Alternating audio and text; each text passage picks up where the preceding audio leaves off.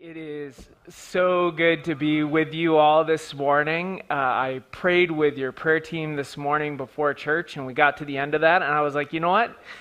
I've been listening to the worship team pouring into that space, and then we had this rich time of prayer, and I was like, I think I can just drive back to Alberta now and just go home. But I'm glad that I didn't. I'm glad that I stayed, and it is so good to be with you. I want to bring a witness in this very first moment to the power and the truth of God, whose word goes out and never comes back void. And so, Leslie, as you read Psalm 29, this has not left me, this phrase, the word of God hovers over all waters. And if you're not familiar with the biblical imagination that's going on there, think back to Genesis 1. The Spirit of God was over the waters. And for the ancient Near East mind, waters was representative of chaos, of disruption, of those forces in the world that are beyond control. But friends, even as we've already declared in worship, and by worship for me, in worship we respond to the truth of who God is and how He's at work in the world. Amen? And so God's voice is over the chaos. It's over the disruption. It's over the change. And it's a word of hope. Leslie, you asked me as we gathered, well, what's the title of your sermon? She's like, I don't know. Glenn's just going to bring a word of hope and encouragement. Friend, I don't know about you. I'm a straight shoot kind of guy. I need hope. And that hope is the person of Jesus Christ. And so I just want to be really clear from the get-go here. I am here to bring a word of hope about who Jesus is and how He's at work in our world. For my sake and for yours. Okay? So when I'm not doing that, I get to serve this lovely, diverse community of churches across Canada called the Evangelical Covenant Church of Canada. And we have churches and ministries from Vancouver to Montreal. And over the last 30 years, I've been doing a lot of reflection in the last several years. Not several years, actually in the last week. I did turn 50 on Monday. So I could also bear witness. Last Sunday I gave witness to the fact that I was turning 50 and the crowd said, and the whole time I was preaching, I wasn't sure, was that a response because I don't look like I'm 50? Or spare him, Lord, spare him. I mean, I am a dual citizen, so just in case you're concerned about my turning 50, that means I'm actually 40 US with the exchange rate, okay? So that's how we work that out. My day job, I get to serve this community of churches as president, superintendent, whatever you want to call me. But at the end of the day, I'm a follower of Jesus who loves the church and wants to bear witness to how God's at work in the world, and it's a privilege. But I'm guessing that for some of you, and just in case you didn't know, the Junction is a part of that family of churches.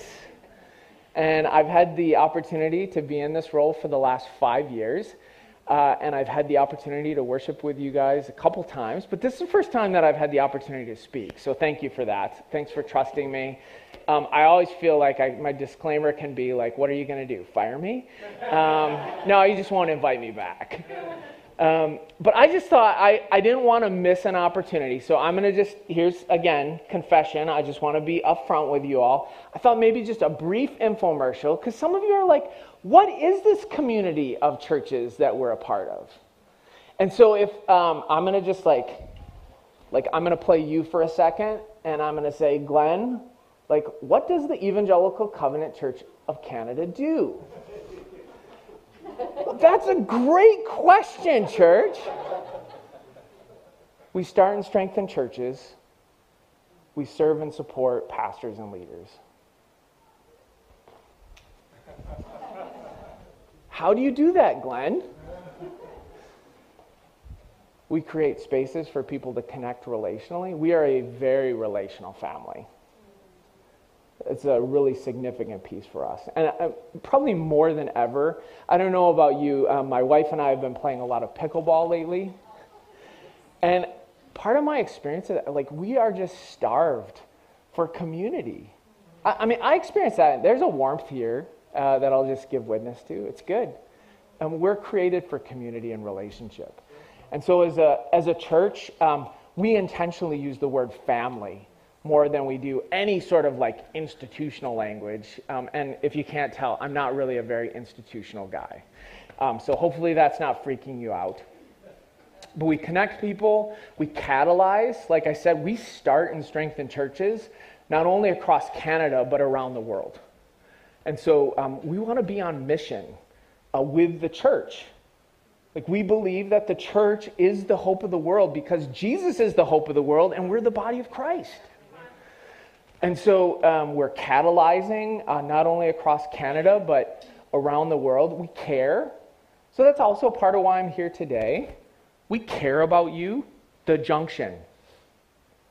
Like I have from the moment in the summer when Jesse said, hey, I'm moving into a season of transition.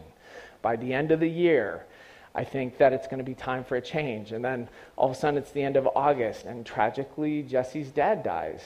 And he says, like, I'm out. Well, we've been praying for your community. I'm praying for your community. When I was here in September, I met with the SLT, and I actually had the opportunity to have dinner with Jesse and Marie. Just because, again, that's who we are as the body of Christ. We actually want to show up and care for one another. It's important. You know, for some of you, you're like, well, I don't even know. Like, why are we a part of a broader community of churches? Because sometimes it's good for us to remember that we're not alone.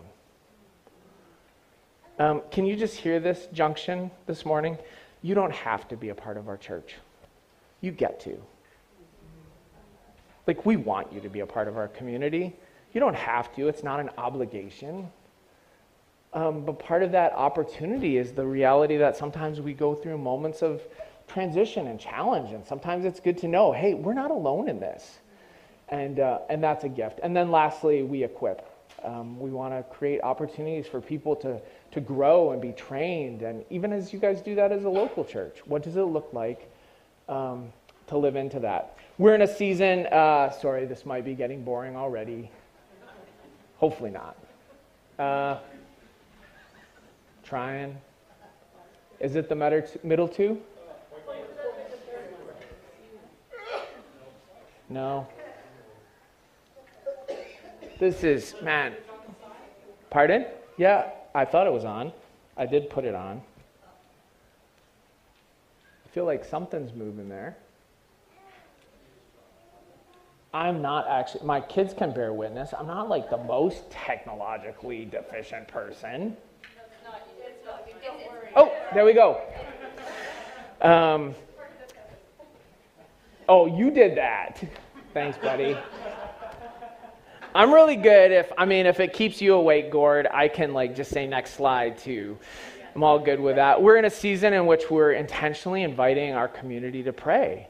I love the fact that you're actually training people, encouraging people to pray. And by prayer, for me, it's actually we walk in friendship with God. It's a companionship. Again, it's not obligatory. We get to live in relationship with the creator of the cosmos who knows us by name and has heart for us, and it's beautiful. And so we're intentionally focusing and inviting a season of prayer. A few weeks ago, next slide, we gathered our pastors. We always did that, or we always do this in the fall. We gather pastors and leaders for a time of retreat in Canmore, and our theme this year was experiencing the heart of the Father through life's disruptions. It was just so good. I was sharing with the prayer team. It was such a powerful reminder to me that while I sometimes want to chase after the elusive carrot called calm, I do have 4 kids, all under 15. Friends, it's a lot. It just doesn't happen. And I was convicted so deeply that peace is not a state of being. Peace is a person. Jesus is our peace. And no matter how high the waves go, no matter how hard the wind blows, Jesus is there and God is with us, even as we've heard and given witness to already this morning. So that's a good thing. The highlight, though, for me of this retreat, next slide, was we have launched a new initiative, and Jason Charles, who's in white, he's our pastor of City Collective, which is in Langley, BC.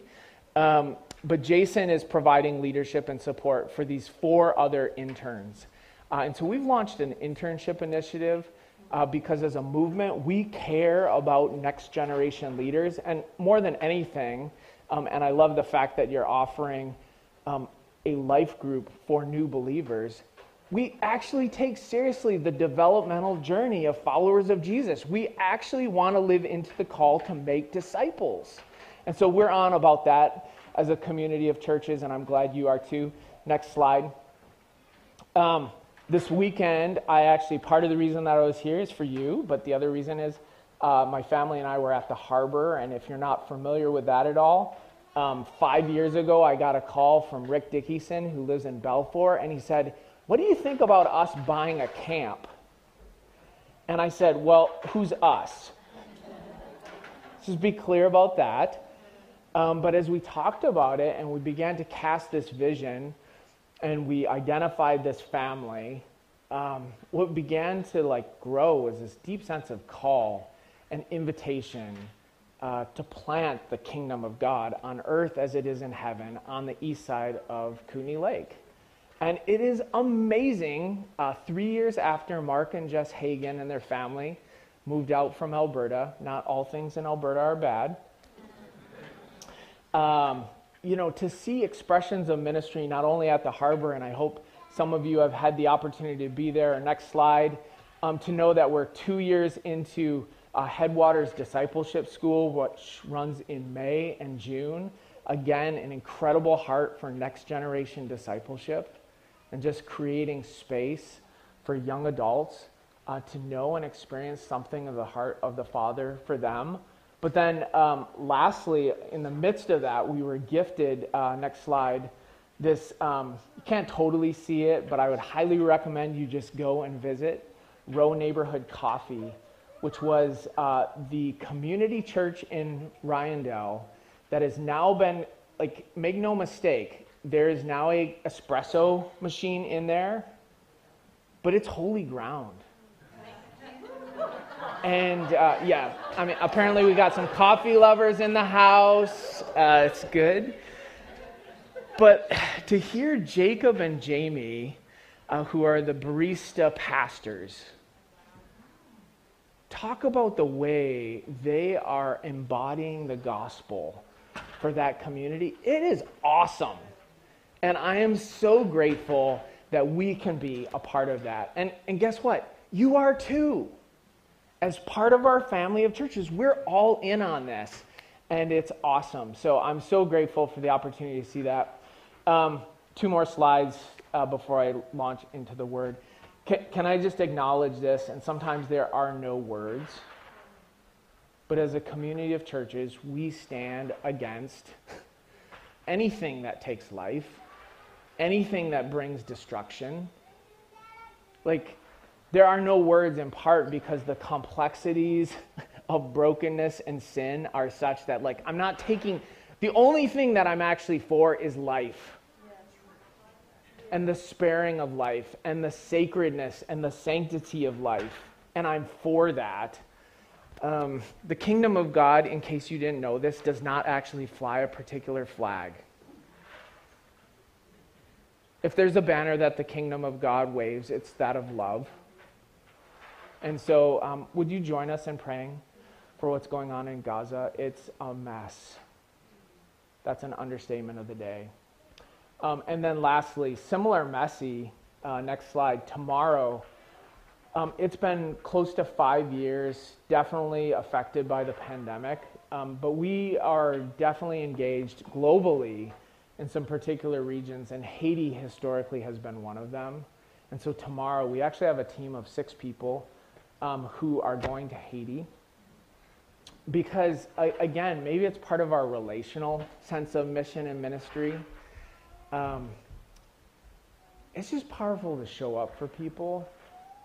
And it's been 5 years since we've been able to actually send a team where we felt it was safe enough, and our partners on the ground were saying it's okay for you to come in, but that group is heading there tomorrow. And so let's just pray for that. That God would keep them safe on their journey, that the kind of ministry they would do would represent us as a community of churches well, and that ultimately people would be loved and served through this trip. So, amen. Hey, any of you know a guy? Like, I know a guy. He may or may not have turned 50 on Monday.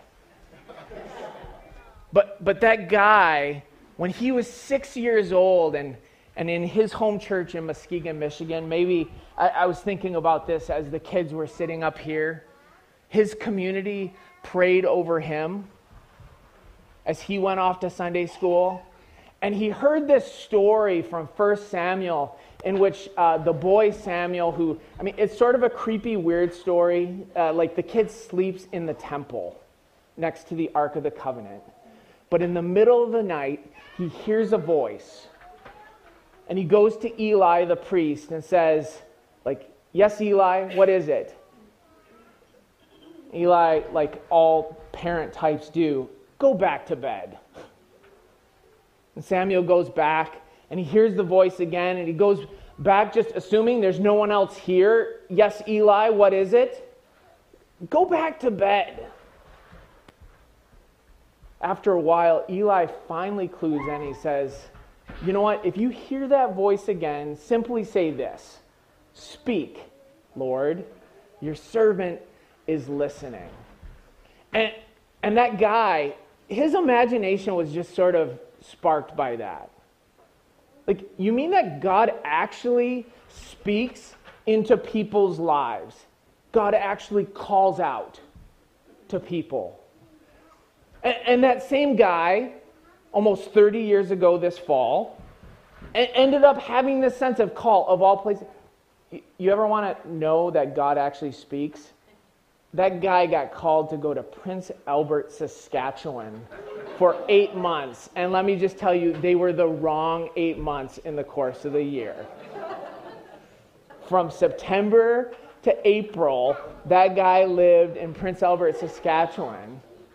But that led to then a call to actually, again, bearing witness, that guy ended up at the coast in British Columbia for the first time and was very, very happy to get a British Columbia driver's license, but invited into a church in which they said, you know what, you're 20 years old, but you love Jesus and you want to do something good for his name, and so why don't you be our part-time youth director? And I could tell you all about that guy, but I won't. But that guy today lives with a sense of call that God is up to something in the world, and he invites us into it. To actually be agents of salt and light. That the songs that we were so skillfully led into this morning, they're not just a cute or good tune, and they're not great lyrics. They actually mean something. Dare I even say they're a bit of a manifesto. That when we actually say, build my life on what? On the truth that God loves us desperately. God is at work in the world, and he invites us into it. That guy, his eyes aren't as good as they used to be. We can go to the next slide. Don't just take my word from it. I love this passage from Ephesians. Again, this might be the next round of Build My Life. Build my life, God, on this. That God has us where he wants us with all the time in this world and the next to shower grace and kindness upon us in Christ Jesus. Just let this sink in. The word doesn't come back void. Saving. And again, not a small vision of saving. This is the kind of saving that's big. It's transformative. It's changing. It's redemptive. It's the kind of making all things new that God is on about. It's all his idea and all his work. You hear that, church? God is at work. He's doing it, not by my strength, not by my might, but by your Spirit, O God, Scripture says. All we do is trust him enough to let him do it. It's God's gift from start to finish. Isn't that awesome? Love that. We don't play the major role. If we did, we'd probably go around bragging that we'd done the whole thing. I did it. I'm the president of the Evangelical Covenant Church of Canada. I know a guy. No. We neither make nor save ourselves. God does both the making and saving. He creates each of us by Christ Jesus to join him in the work he does. The good work he has gotten ready for us to do. Work we better be doing. Again, not because we have to, but because we get to. We're co-creators. We're co-regents. We're mission partners. We're mission friends. And Junction, today, can you just hear anew that God is calling you as individuals and as a community to be about his good work? Not because you have to, but because you get to. And it's good. Now, I know, like, we got baggage. I'm 50, I got baggage. Like, some of us receive that or hear that or read that.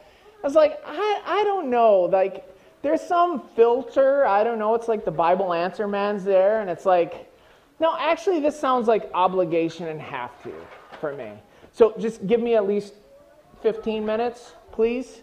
And we'll see if we can, like, get some freedom in the house to break up those lenses. Let's go to the next slide. Any of you have a hard time picking out clothes in the morning? I mean, my wife is not here.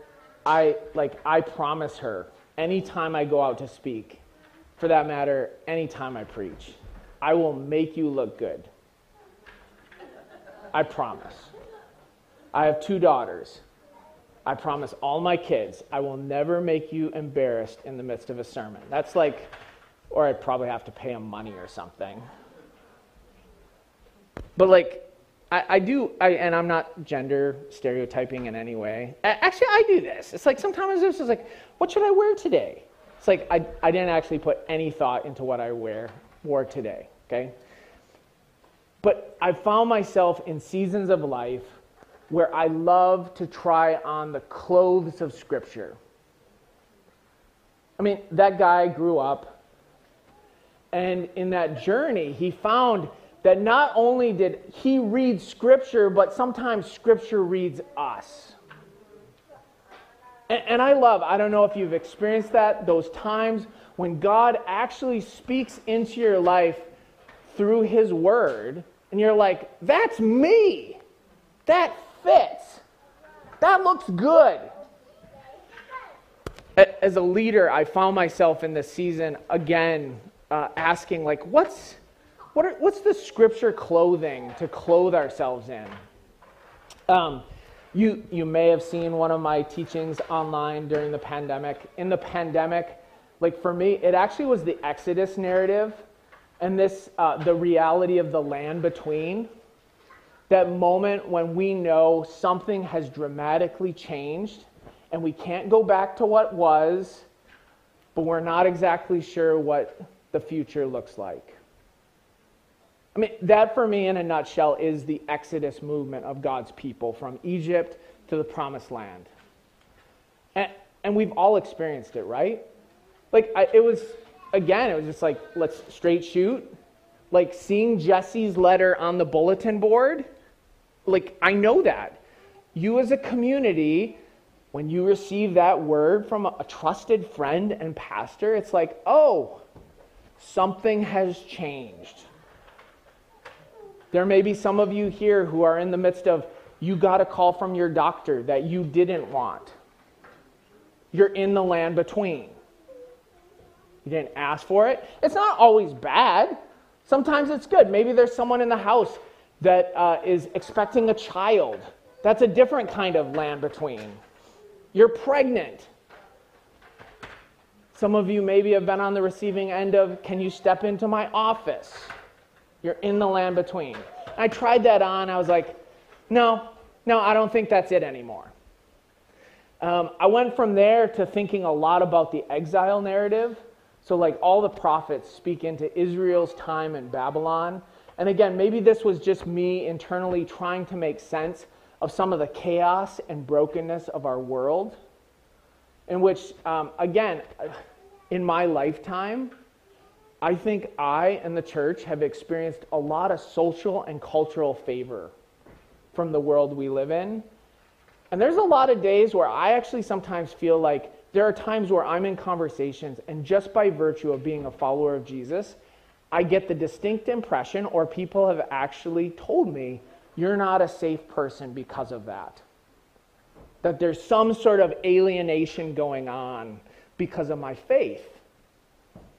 And I'm not going to rail against it in the sense of like, I'm not against the world. Like, God's heart is for the world, and that heart beats love.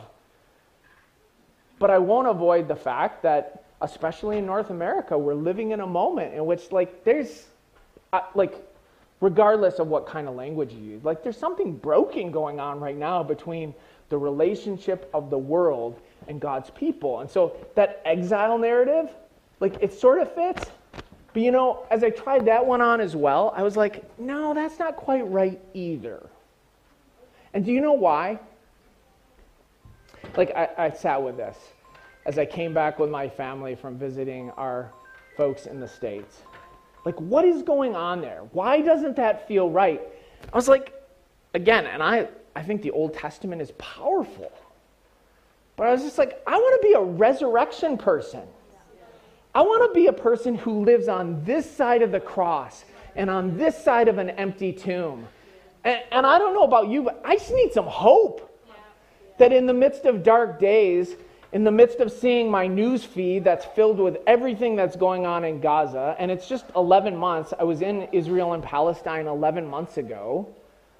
And like to know that there are people that we met with that are completely afraid for their lives, in the face of that kind of darkness, in that kind of brokenness, I need to know that there is something more going on in this world. I shared with the prayer team, the number of times, and I'm sure in this room, there's people who have read Revelation and have all sorts of different takes on it. But I actually think Revelation is a word for disciples living on the edge, in the midst of the now and the not yet. And what does it look like to be faithful? I mean, where I ended up landing was actually in 1 Peter. It explicitly reads, and it's not always like nice reading. There's a lot of suffering. There's a lot of pain. There's a lot of brokenness in 1 Peter. But does it ever ooze with hope? I mean, check this out. This is from 1 Peter 1. Go back one. Therefore, with minds that are alert, fully sober, awake. Are we awake this morning, church? Do we need to go on a road trip over to Row or just go out and get some more coffee? Set your hope on the grace to be brought to you when Jesus Christ is revealed that is coming. And friends, it is being revealed, and it will be revealed. As obedient children, do not conform to the desires you had when you lived in ignorance, but just as he who called you is holy, again, he called you, the one we sang about a few minutes ago, holy. There is no one like you. He calls us to be holy. I mean, pause game for a second. I do have 4 kids. Sometimes I just have to say pause game. If anyone, and sorry, this is the bad news portion of the morning, do any of you think that God's heart and desire his greatest desire for you is that you would be happy. Maybe let me target a specific group in the people. Specific group of people in the room. To those of you that are married, do you think that God's greatest call on your marriage is that you would be happy? I think it might be, I hope it's a side benefit. I actually think God's greatest desire for us is that we would be holy. And that we would actually experience something of his holiness. Again, speaking to the married folks in the room and not discriminating against anyone else. That actually in those moments, when somehow the edges of Becca meet the edges of Glenn, no, I'm not making any other kind of references here, but it's actually that I would become a more holy person.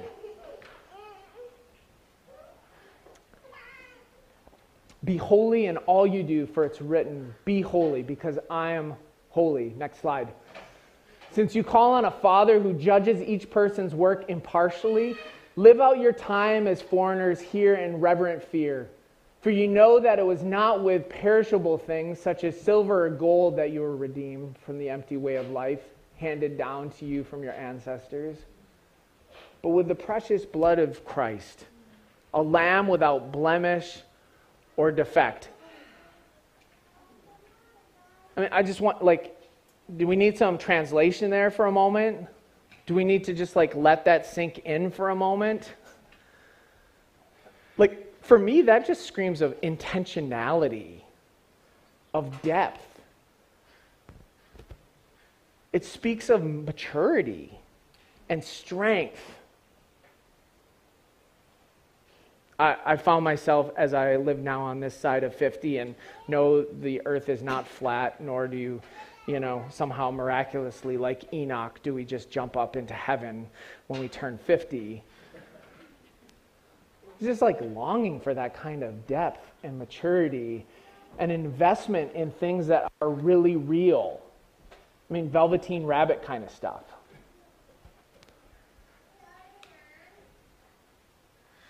Christ was chosen before the creation of the world, but was revealed in these times for our sake.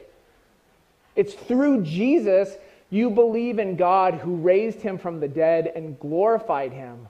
And so your faith and hope are in God. Now that you have purified yourself by obeying the truth, so that you have sincere love for each other. Love one another deeply from the heart. Again, worship team, just come back up and sing Build My Life. Thank you. That we would actually be marked with love. The kind of love that, John, the apostle of love, he says Jesus comes full of grace and truth. Oh, how I long that the church would not be marked by a spirit of antagonism in any way, but by a spirit of love. That's the invitation of Scripture.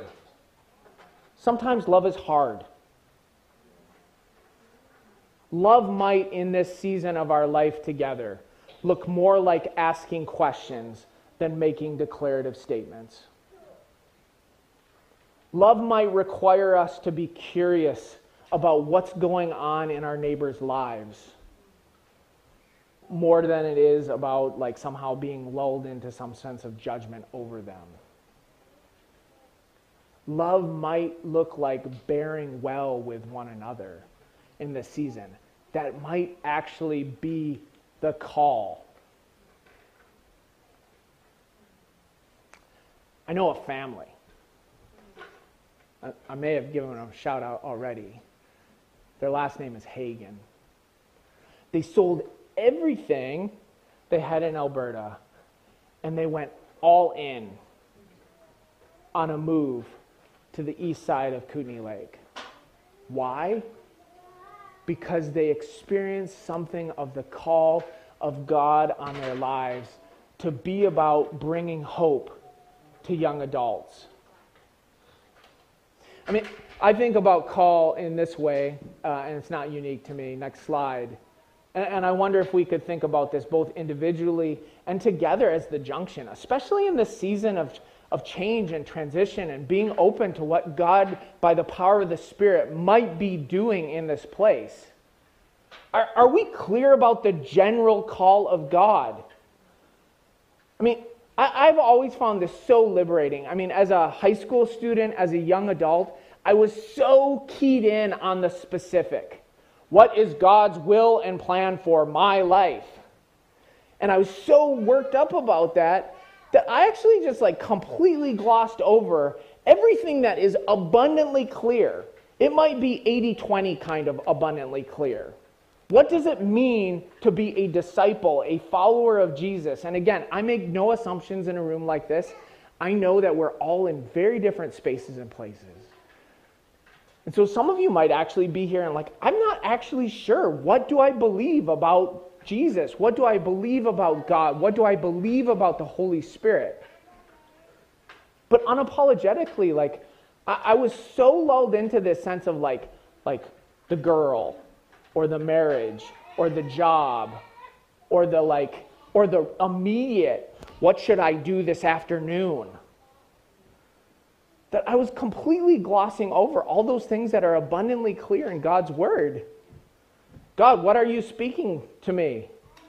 Well, maybe just open up God's Word and read it and be shaped by it and have those moments where Pastor Eugene Peterson says, not only do we read it, but it reads us. And be oh, well, maybe this is what... blessed are the peacemakers. I think that is something of the general call of God. That his followers, that his people would be absolutely addicted to pursuing the shalom of God. Wholeness. I'm not talking about the absence of conflict. I'm talking about God's wholeness. Not only does God long for us to be holy, Holy, he longs for us to be whole. Because we're broken. Or at least I am. I know a guy. He's broken, but he is saved by grace. And God is putting him back together. And that's something of the general call. What is the general call of God on the junction, in this season, in this moment?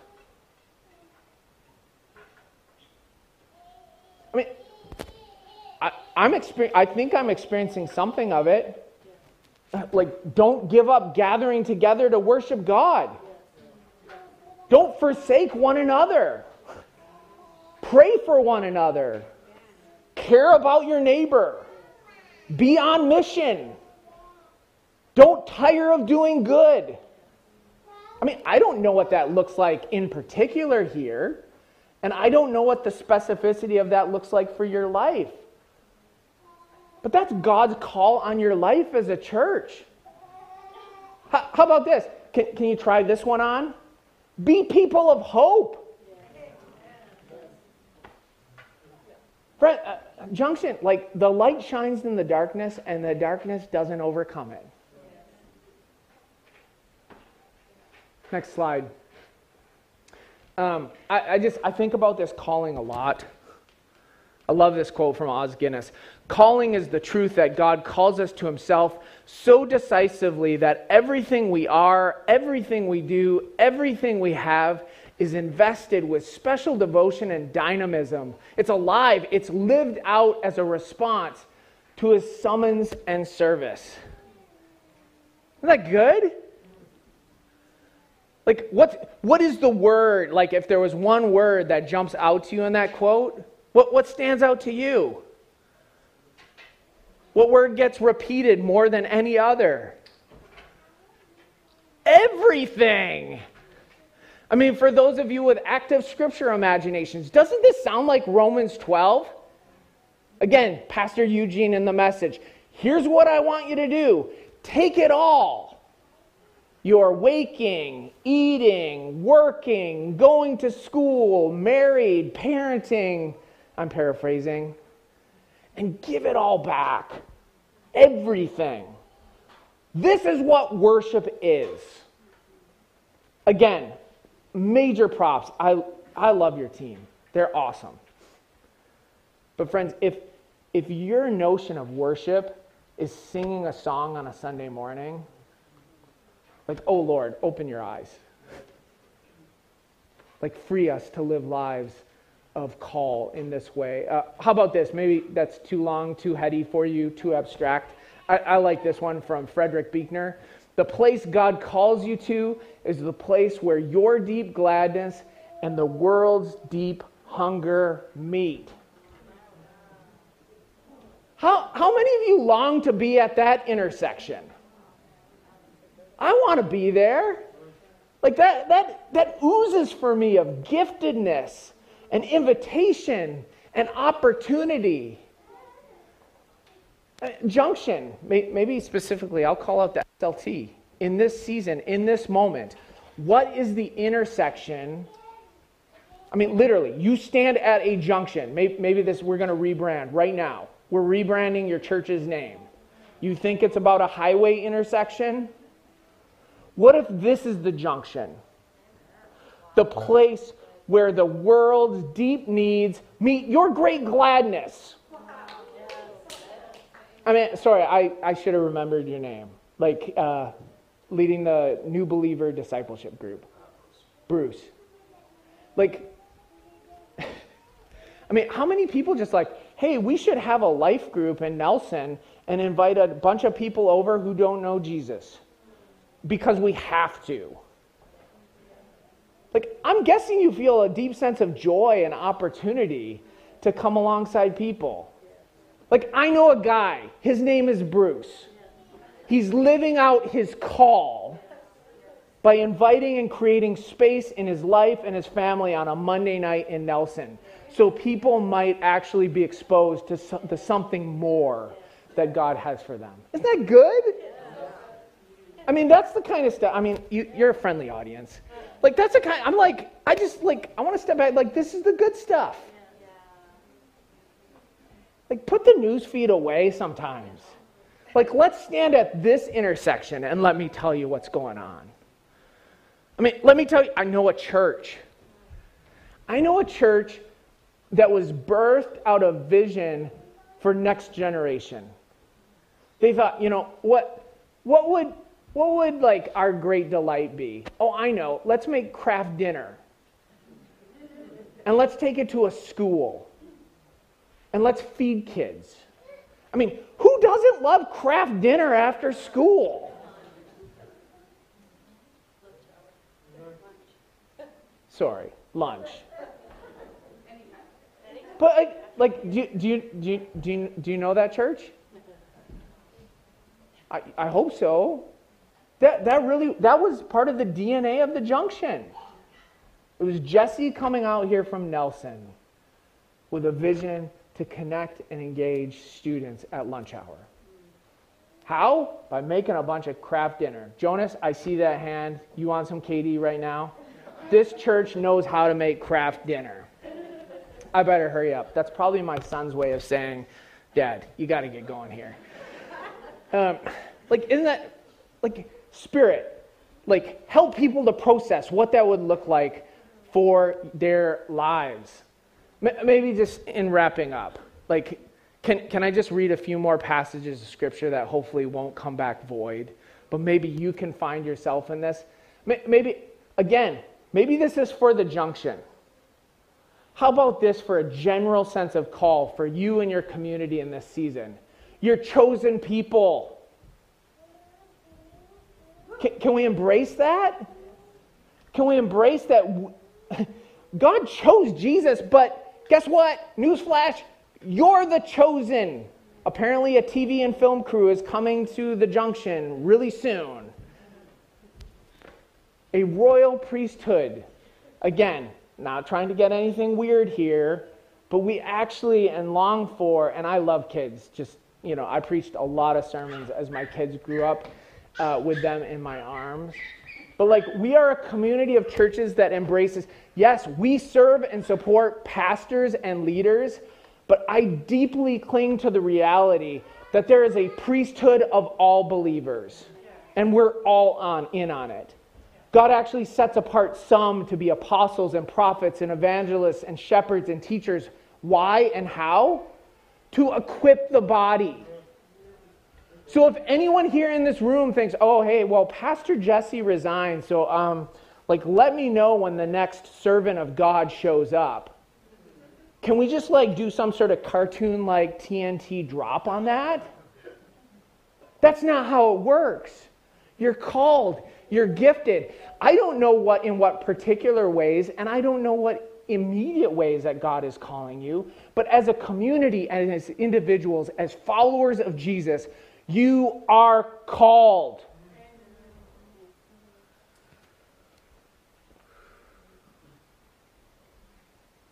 That you may declare the praises of Him who called you out of darkness into His wonderful light. Again, I think I heard that somewhere in the lyrics this morning.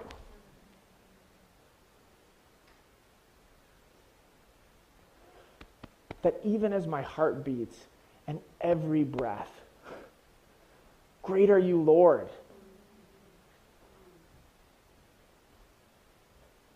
I don't have a slide for this. I love this definition of the glory of God. Do you know what Irenaeus, he's an early church father, you know what he said that the glory of God was? A human being fully alive.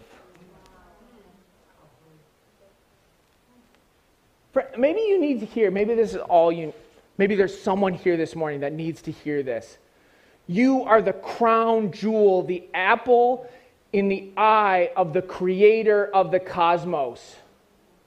The one who put all those gorgeous stars that you get to see with no light pollution out here in the Kootenays.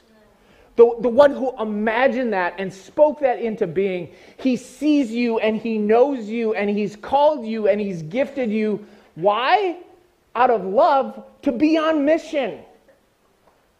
So can we be a community here at the Junction that stands and says, what does that look like for me? In curiosity and hopefulness and optimism for what God might do in and through us by the power of His Spirit. Or how about this last one? One more slide. Therefore, brothers and sisters, since we have confidence to enter the most holy place by the blood of Jesus, by a new and living way opened for us through the curtain. Again, this is temple imagery in the book of Hebrews. That's His body. And since we have a great priest who is Jesus over the house of God, let's draw near. Let's encounter God with a sincere heart, with the full assurance that faith brings, having our hearts sprinkled to cleanse us from a guilty conscience and having our bodies washed with pure water. No more shame, no more guilt, freedom. Again, can I just speak that over the Junction today? That as you walk through the door, we prayed this. Specifically for the kids here. And for people who maybe felt like, I don't know, can I come in here? Like that this place would be covered with the banner of the love of God.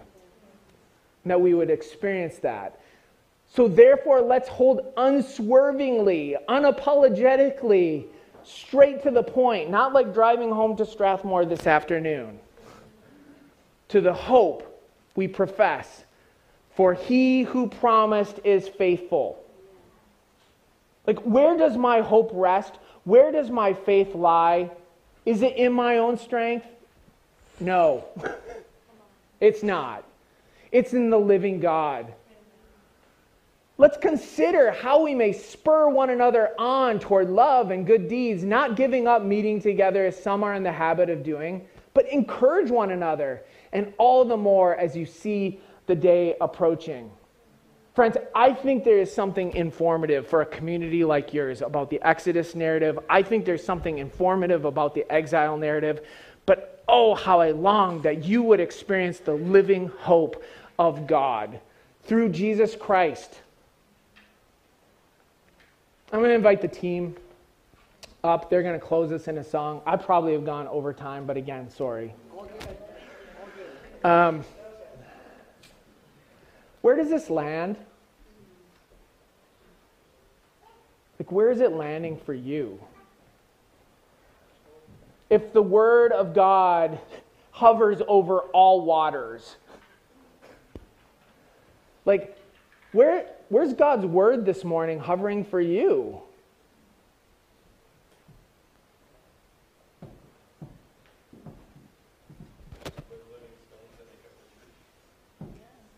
It's a great image.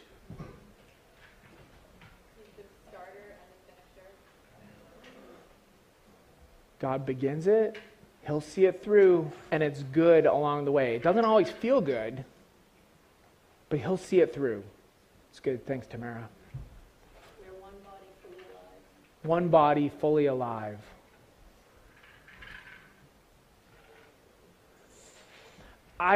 I hope that this word, here's my aspiration.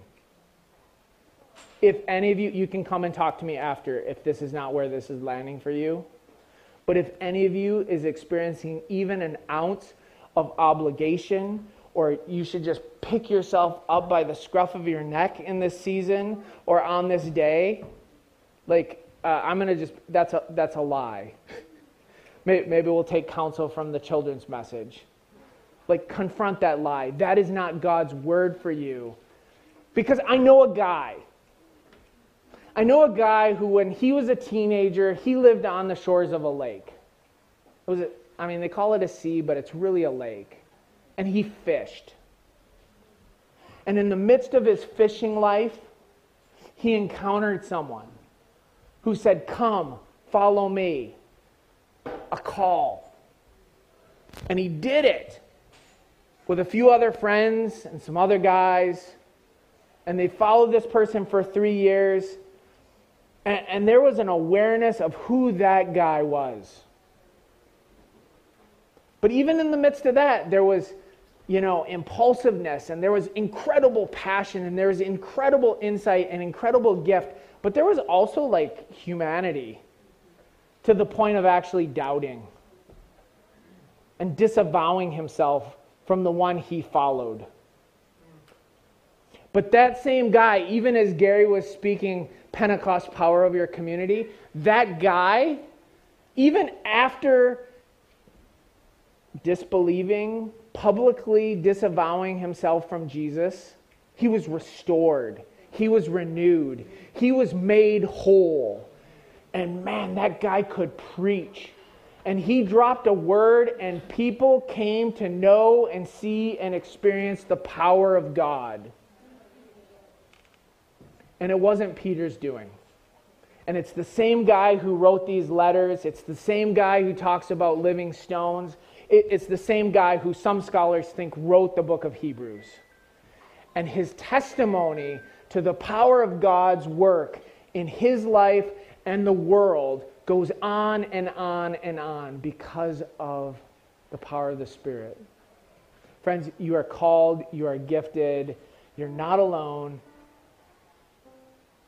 Continue to live out your call of worship. Amen? Amen. Amen.